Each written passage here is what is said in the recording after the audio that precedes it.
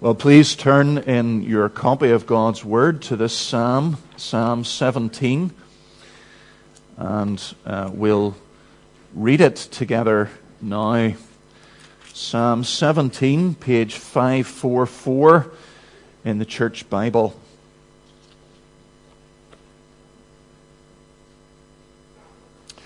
A prayer of David. Hear a just cause, O Lord. Attend to my cry. Give ear to my prayer from lips free of deceit. From your presence let my vindication come. Let your eyes behold the right. You have tried my heart. You have visited me by night.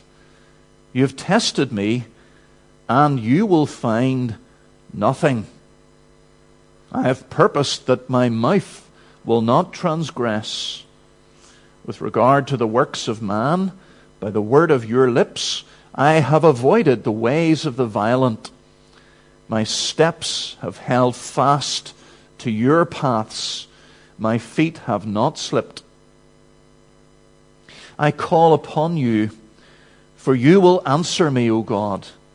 Incline your ear to me. Hear my words.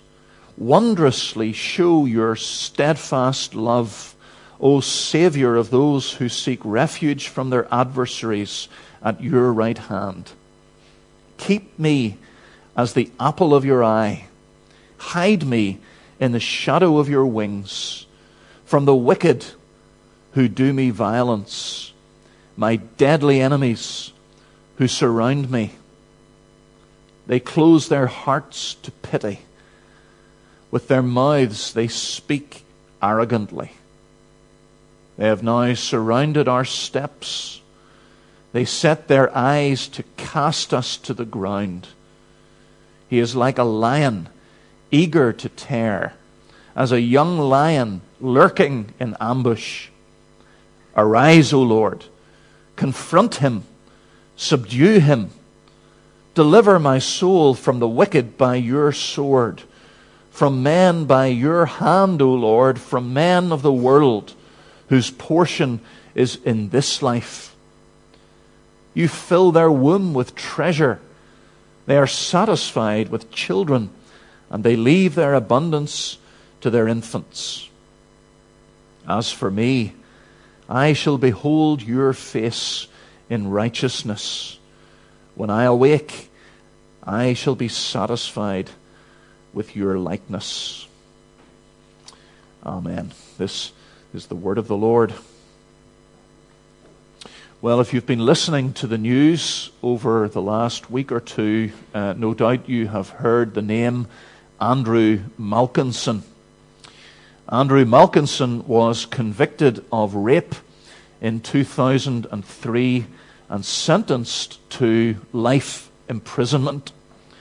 He served 17 years, and it has now been proved that he was innocent. Right from the beginning, he protested his innocence, and he could have been released after 6.5 years if he had admitted that he was guilty. But he wasn't willing to do that. He continued to insist that he was innocent, and so he wasn't eligible for early release. For almost 2 decades, Andrew Malkinson has longed for vindication. I am innocent. I know that I'm innocent, and yet no one believes me. What a terrible agony to be innocent and yet to be treated as guilty. Well, David understood that feeling very well. And Psalm 17 is written in response to just this issue. How does David deal with it? Well, as we see in this psalm, he turns to God in prayer. And the psalm is punctuated by 3 pleas that divide the psalm into 3 parts. The first plea comes in verse 1, the second in verse 6, and the third in verse 13. So we'll take those as our structure for our sermon this evening. So the first thing that we see here in verses 1 to 5 is a prayer for vindication. A prayer for vindication. The psalm begins with an explosion of 3 intense pleas to the Lord in verse 1. Hear a just cause, O Lord. Attend to my cry. Give ear to my prayer from lips free of deceit. And that word in the middle, the word that's translated cry in our version, is an especially strong Hebrew word. We could translate it yell. I don't know if you've ever heard someone yelling in distress. Maybe boys and girls have heard their parents yelling because they're cross, or because they've stood on one of your toys that you've left lying around or something like that. But I wonder, have you ever heard anyone in serious distress, in fear of their life, in overwhelming agony, crying out, yelling for help? That's what David is doing here. Why? What's the problem? Why is he so agitated? Well, verse 2 tells us what the issue is. It's vindication. David is being slandered. And so he is pleading, yelling out to the Lord to set the record straight. We don't know precisely what the issue was, what the slander was. Were people saying David is seeking Saul's crown by force? David is gathering around him a band of rebels, and they're conspiring against the Lord's anointed king? That's quite possibly the kind of thing that people were saying. David says to the Lord in verse 1, my cause is just. My lips are telling the truth. He says in verse 2, he's right.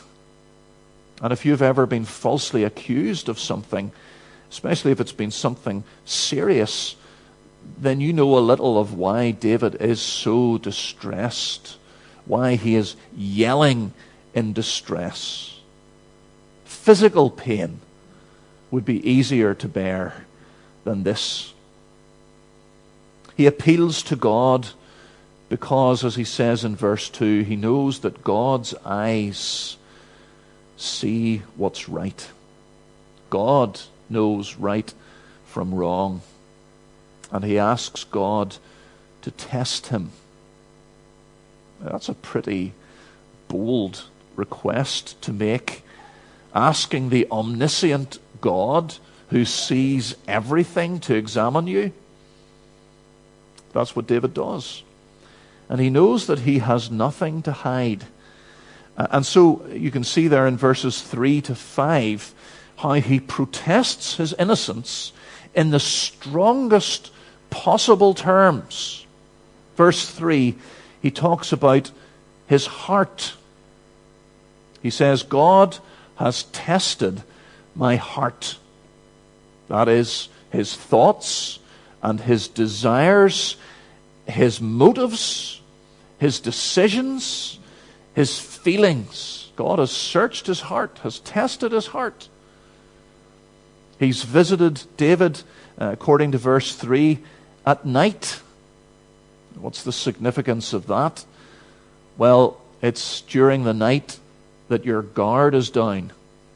That's when your heart runs in all kinds of directions.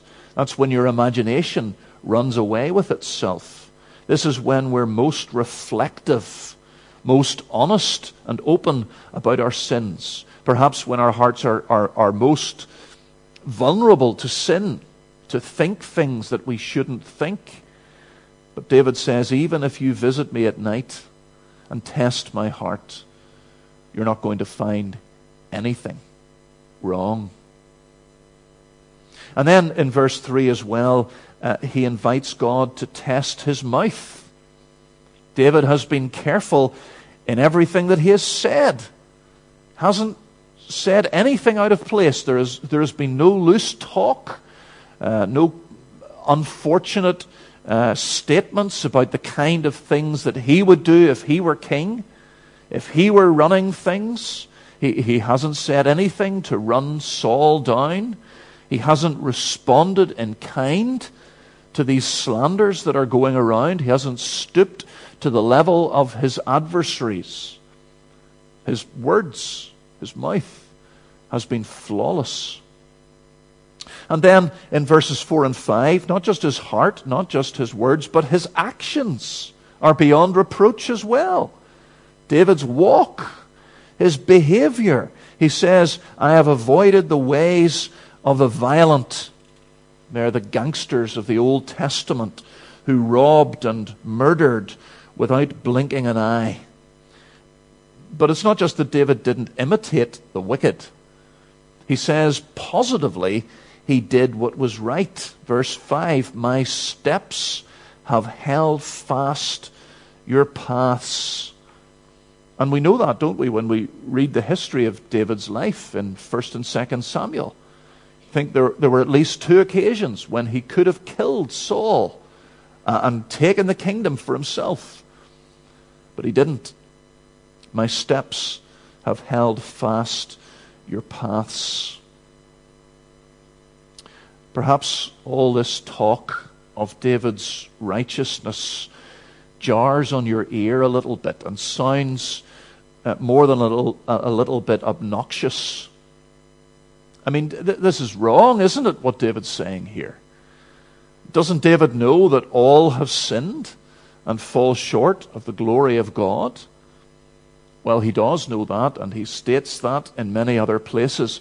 And we need to understand that David is not here claiming to be sinless. That's very important. He's claiming, rather, that he is steadfast, that he's consistent, that he's not a hypocrite. This is the kind of language, actually, that God himself uses to describe Job. He is innocent as far as this issue goes, whatever this issue was, whatever he's being accused of. He didn't do it. He's not claiming that his heart is perfect, that he has never said anything wrong, that he's never done anything wrong, but he is saying that as far as this issue goes, he is completely innocent. It's a little bit like if you were to be accused of murder. I like to think that, I'm confident that you would be perfectly happy to be investigated in depth because you have nothing to hide. You would say, absolutely, come and search my house. Take whatever DNA and forensic evidence you need off my body, off my clothes, because I am innocent. You're not saying you're perfect, but you're saying that as far as this murder goes, you are innocent. You won't find any DNA evidence anywhere on me. You won't find blood on my clothes. You won't find a murder weapon hidden under the floorboards of the house. My alibi will check out. It is cast iron. That's what David is saying here. I am innocent as far as this issue goes. And the whole narrative of David's dealings with Saul bear this out. And so that's why he can pray in verse 2, from your presence, let my vindication come. He's praying for vindication. And of course, this psalm speaks ultimately and especially of David's greater son, the Lord Jesus Christ. He sang these words while he was on earth. And when he sang these words, they did describe not just steadfastness, but perfect, absolute sinlessness. Because his heart really was perfectly pure. And his words really were perfectly flawless. And his steps held fast to God's path at every moment. He was wrongfully accused, wasn't he? Multiple times. How often he was called a drunkard, or a glutton, or a madman, or demon-possessed, or a blasphemer. And how many people must have believed those things about the Lord Jesus?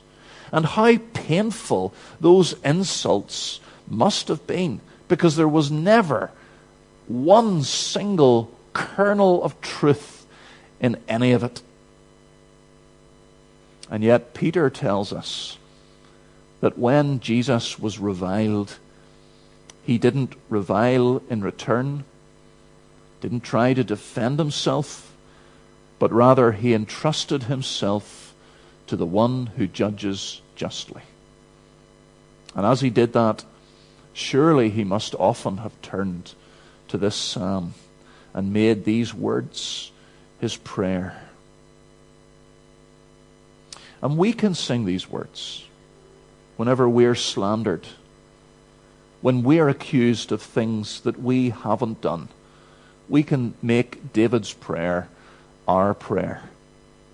And it's such a comfort, isn't it, to know that the Lord knows the whole truth. He searches our hearts, and he sees our motives and our intentions, as well as our words and our actions. And he knows the whole complex story from start to finish. And we can also sing these words when the devil accuses us of things that we have done. We can sing these words when men accuse us of things that we haven't done, but we can use these words when the devil accuses us of things that we have done and tries to keep us wallowing in our guilt. When you have sinned and you are guilty, what do? You see, guilt isn't a problem for the Christian, because we have the answer to guilt. We have the only answer to guilt, and that is the righteousness of Jesus Christ that God gives to his people. And so when we are guilty, when we have sinned, we need to remind ourselves of the gospel, and we need to exercise faith in Jesus Christ. We need to remember that he lived a perfect life in our place. And that means that if you're a Christian tonight, if you are trusting Jesus as your Savior, then his record has been put to your account. If you're a Christian, if you're in Christ, then when God looks at you today, he sees Christ's heart and Christ's words and Christ's actions. And on the day of judgment, God will search your heart and test you and will find nothing against you. Your mouth will not have transgressed. Your steps will have held fast to his paths, because Christ did all this for you. You've nothing to fear on the day of judgment. You'll be vindicated on the day of judgment, because Jesus Christ has done all this for you. Of course, when we sin, we need to repent of our sin, but we don't need to atone for our sin. Jesus has done that for us. So we have a prayer for vindication. And then in verses 6 to 12, we have a prayer for protection. A prayer for protection. And you can hear the urgency, can't you, in David's prayer, in the repetition of his plea here in verse 6. I will call upon you. Incline your ear to me. Hear my words. 3 times. Please, God, please listen. Then in verse 8, he asks, keep me as the apple of your eye. I wonder, do you boys and girls know what the apple of your eye is? Maybe some of the grown-ups aren't even sure what the apple of your eye is. Well, the apple of your eye is the pupil, the black bit, the circle right in the center. And this is a beautiful prayer, isn't it, for protection. Keep me as the apple of your eye. We are so protective of our eyes, aren't we? Our body is very protective of our eyes. If you get even just a tiny, tiny little bit of microscopic dust in your eye, just a tiny little particle of something, what happens? Your eyes start to water, don't they? To try to flush out this thing that's there, that's irritating your eyes and bad for your eyes. Whenever anybody comes near you, if they poke you or they do this, what happens? Immediately you blink, don't you? Your eyes immediately pull down the shutters to protect the apple of your eye. And then he prays in verse 8 as well, hide me in the shadow of your wings. Wrap your wings around me like a protective shield to ward off any kind of harm. It's a prayer for protection. And these verses tell us why David was so desperate for protection and why he was so sure that he would get it. Why was he so desperate for protection? Well, verse 7 spells it out for us. It is David's adversaries that are the problem. He needs to be protected from his enemies. Verse 9, the wicked who do him violence, his deadly enemies who surround him. He has multiple enemies because they're spoken of as plural, but then there's also, it seems, one ringleader, a man that's spoken of in the singular. And they're described vividly and terrifyingly, aren't they, in verses 10 to 12. David speaks about a ruthless man who is bent on destroying him. He's like a lion, eager to rip his prey in pieces. Someone in our family today was talking about the lion diet. Maybe some of you have heard about the lion diet. Well, here's the lion diet.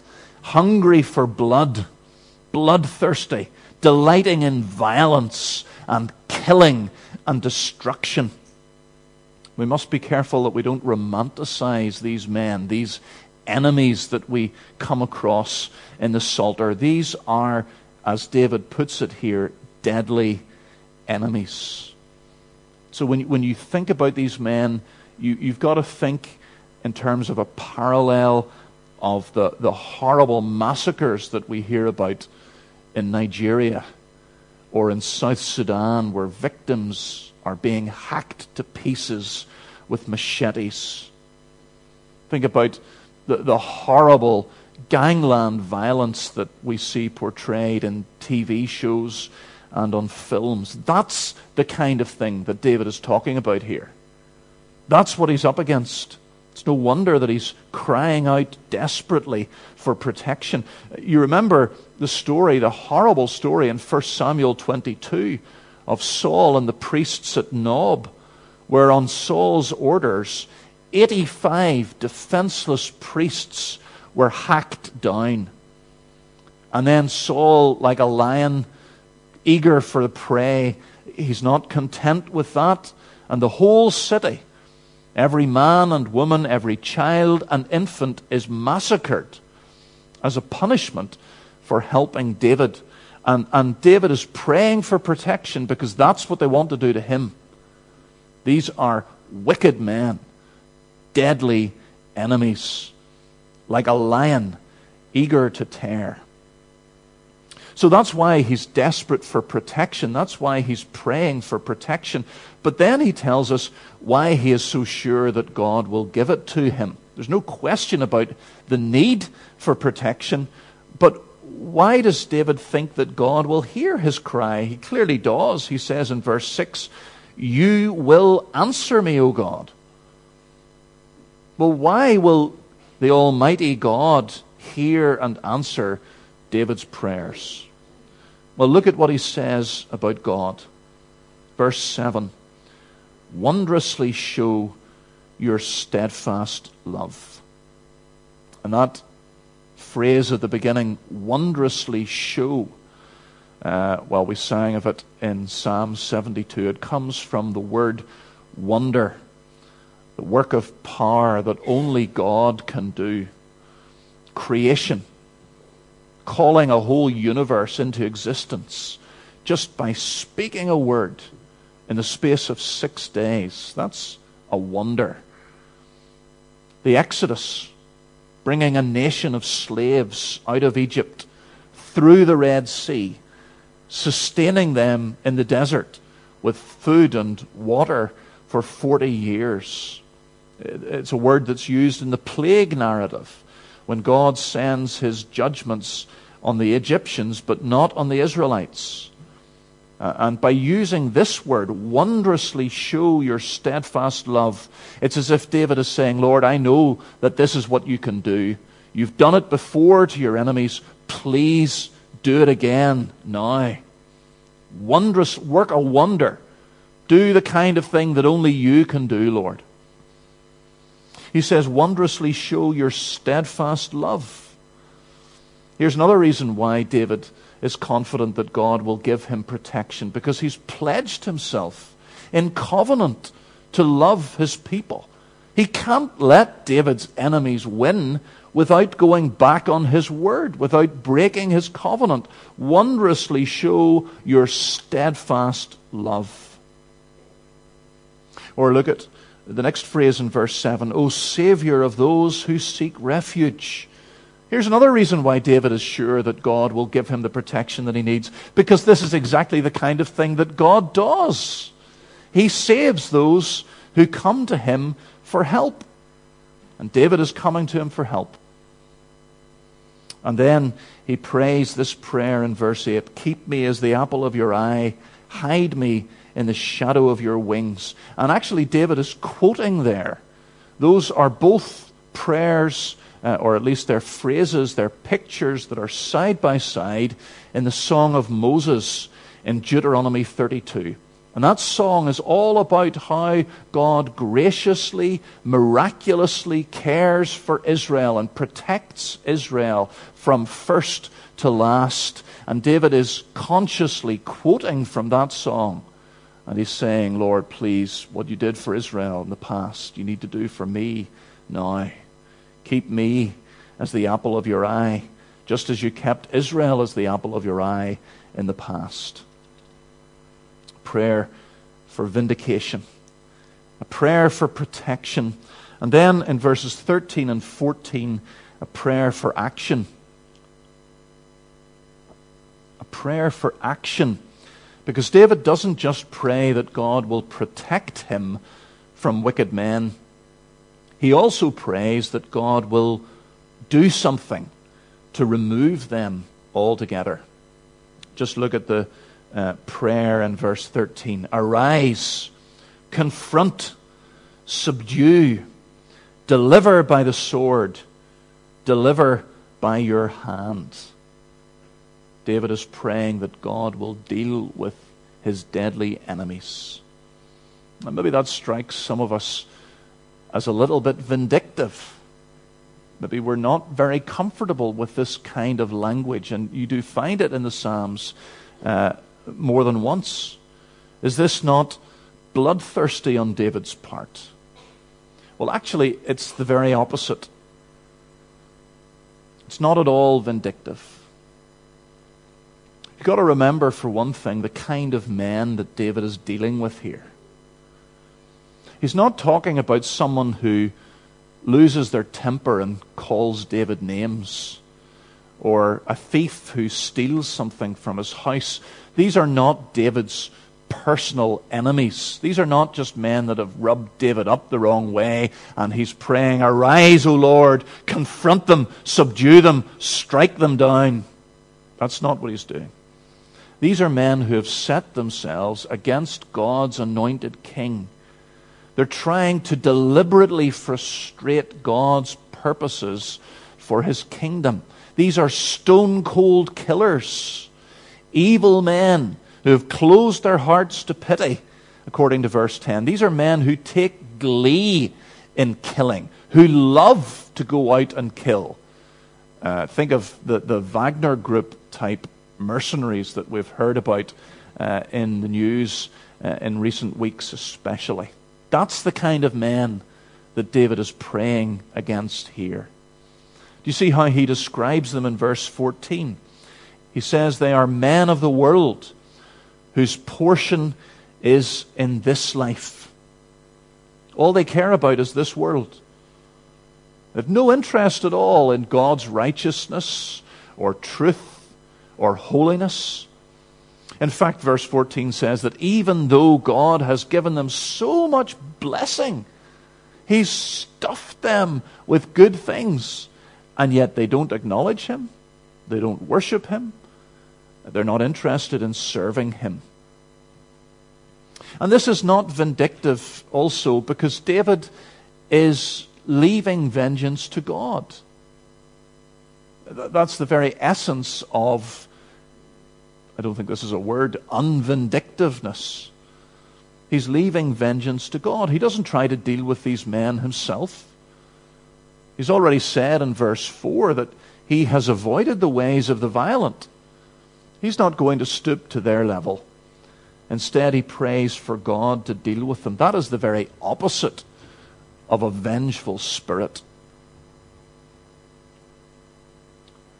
And we see this in the Lord Jesus, don't we? How often Jesus needed to pray this prayer for protection, taking refuge in God as his Savior.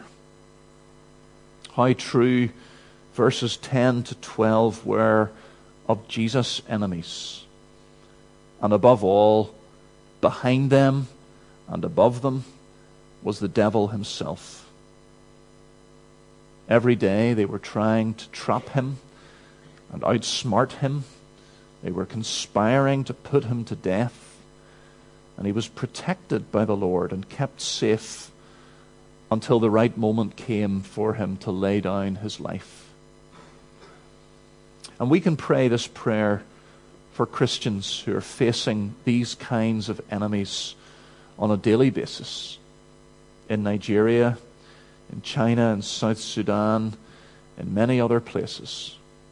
This is the kind of prayer we need to pray. Maybe you're sometimes at a bit of a loss. You get prayer points from Release International, from Open Doors, from the Barnabas Fund, urging us to pray for persecuted Christians. And maybe you don't know how to pray. What do we say? What do we ask God to do? Well, the Psalms teach us about this very thing because they have so much to say about enemies. And so we should use these very words. Lift these verses right off the page of Scripture and pray them as you pray those prayer requests for your persecuted brothers and sisters. Take these arguments, take these emphases as you pray for the persecuted church, that God will protect them, that He'll protect them physically, and that He'll protect them above all spiritually. Pray for action. Pray that God will remove these confirmed enemies of the kingdom. But we can pray these things for ourselves as well, spiritually. David's enemies are like lions, eager to tear. Well, the devil is like a roaring lion, prowling around on the hunt for prey. Our struggle is against the spiritual forces of evil. And we shouldn't think for a moment that we are not in any danger just because we're not being physically persecuted by the government. We may be in even greater danger because we're not being physically persecuted. Don't take God's protection for granted. This psalm teaches us that we should pray for it. Just like the Lord's Prayer teaches us to pray for it. Every day, lead us not into temptation, but deliver us from evil. And if you don't pray that earnestly, regularly, for yourself and for your family and for your church, is it any wonder when you fall? Is it any wonder that you're spiritually weak, that you give in to temptation? Pray for protection. Pray for action. Pray regularly for the final defeat and destruction of Satan and all his forces. It's a prayer for vindication, for protection, for action. And then in verse 15, just briefly, we have at the very end a statement of satisfaction. A statement of satisfaction. There's a huge contrast in the last verse. There's a huge contrast with the rest of the psalm. The rest of the psalm is this urgent, intense yelling in the middle of a crisis. And then verse 15, you have this quiet peace and calm. It's almost as if David has got everything off his chest in verses 1 to 14, and he's now leaving the whole situation in God's hands. He's prayed in faith. There's nothing more for him to do. But especially there's a contrast with verse 14. And that's highlighted in the original language where it says at the beginning of verse 15, "As for me, I." It's very emphatic. These men in verse 14 are like this, but as for me, I am like this.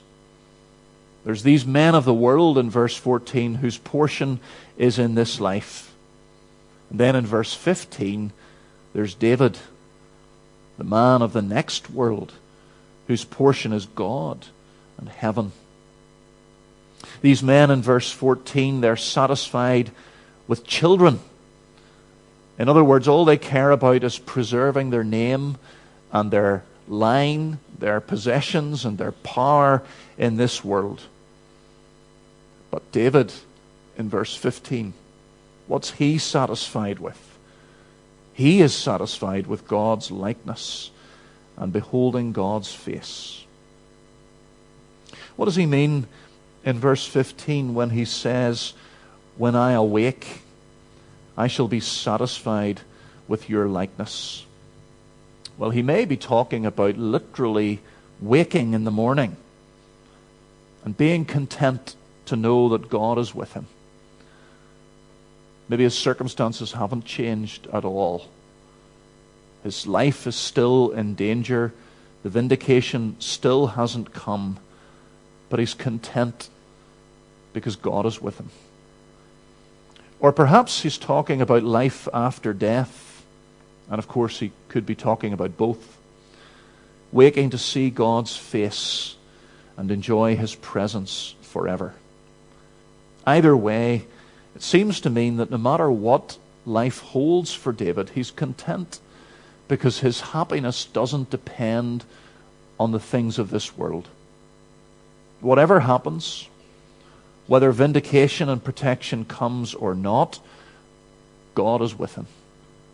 And that's the only thing that matters. You imagine what a comfort that must have been for the Lord Jesus in the dark hours on the cross, when his deadly enemies seemed to have triumphed, when he was being made a curse for our sakes, when he was enduring the wrath of God against our sins. He knew what lay ahead when it was finished. When he awoke on the third day, when resurrection life pulsed through his body. And that's our comfort too, isn't it? No matter what this life holds, whatever we're called to go through, big or small, this is true for us in the midst of it all. Every day we should be able to say, when I awake, I'll be satisfied with your likeness. And then perfectly and fully on the other side, as for me, I shall behold your face in righteousness. When I awake, I shall be satisfied with your likeness. Amen. Let us pray.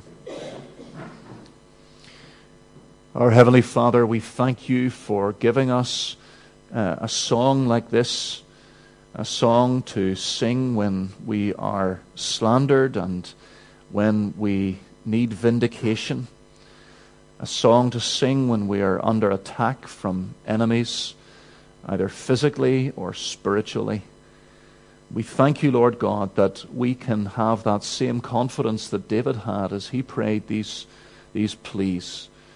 We know that you will hear us because of your covenant, steadfast love for us. because of the kind of God you are, a God of mercy and compassion, and because we are yours through Jesus Christ. We thank you, Lord God, that he sang this song first, that he came and lived a perfectly righteous life, and yet he was treated as though he was one of these wicked men, that he became a curse for us so that we might be vindicated, so that we might be declared innocent in your sight. Heavenly Father, we thank you for our Savior. We thank you, Lord God, for giving us this prayer that we can pray for ourselves in his name. We thank you for giving us a prayer that we can pray for brothers and sisters who are experiencing these very same things that David himself experienced. Lord, we pray that you would give us greater sympathy and a sense of solidarity with those brothers and sisters who are being slandered and who are being hunted to the death. Lord, we pray even now that you would arise and that you would confront their foes and bring them down, that you would save their souls from wicked men by your sword and by your hand. Lord God, we pray this also spiritually speaking. We pray that you would bring down the devil. We pray that you would destroy his kingdom and cause your kingdom to come and your will to be done on earth as it is in heaven. We pray, O God, that you would lead us not into temptation, but that you would deliver us from evil. And we ask it for your name's sake and for your glory. And now may the grace of the Lord Jesus Christ, the love of God, and the fellowship of the Holy Spirit be with you all. Amen.